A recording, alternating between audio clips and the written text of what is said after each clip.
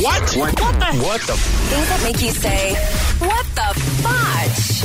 On Power 96.5. This couple recently won an all-expense-paid wedding from Taco Bell. The company launched a wedding contest to celebrate the opening of their Las Vegas wedding chapel.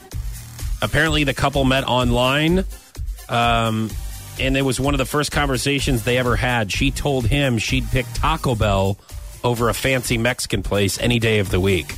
Aww. And then he knew that they would be a great fit because they both like Taco Bell. So then they got married in the Taco Bell wedding chapel in Las Vegas. He knew they'd be a great fit because he didn't have to spend a lot of money on her. Yeah. Okay. He'd be like, this He's is great. thinking, He's like, jackpot. I love Taco Bell. It's great. They've got a great menu, a lot of options there.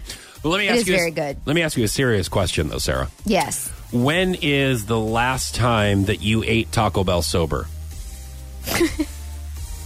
I ate Taco Bell not sober last weekend, but can't remember. That's what I mean. That's a tough quiz. When quiz. is the last...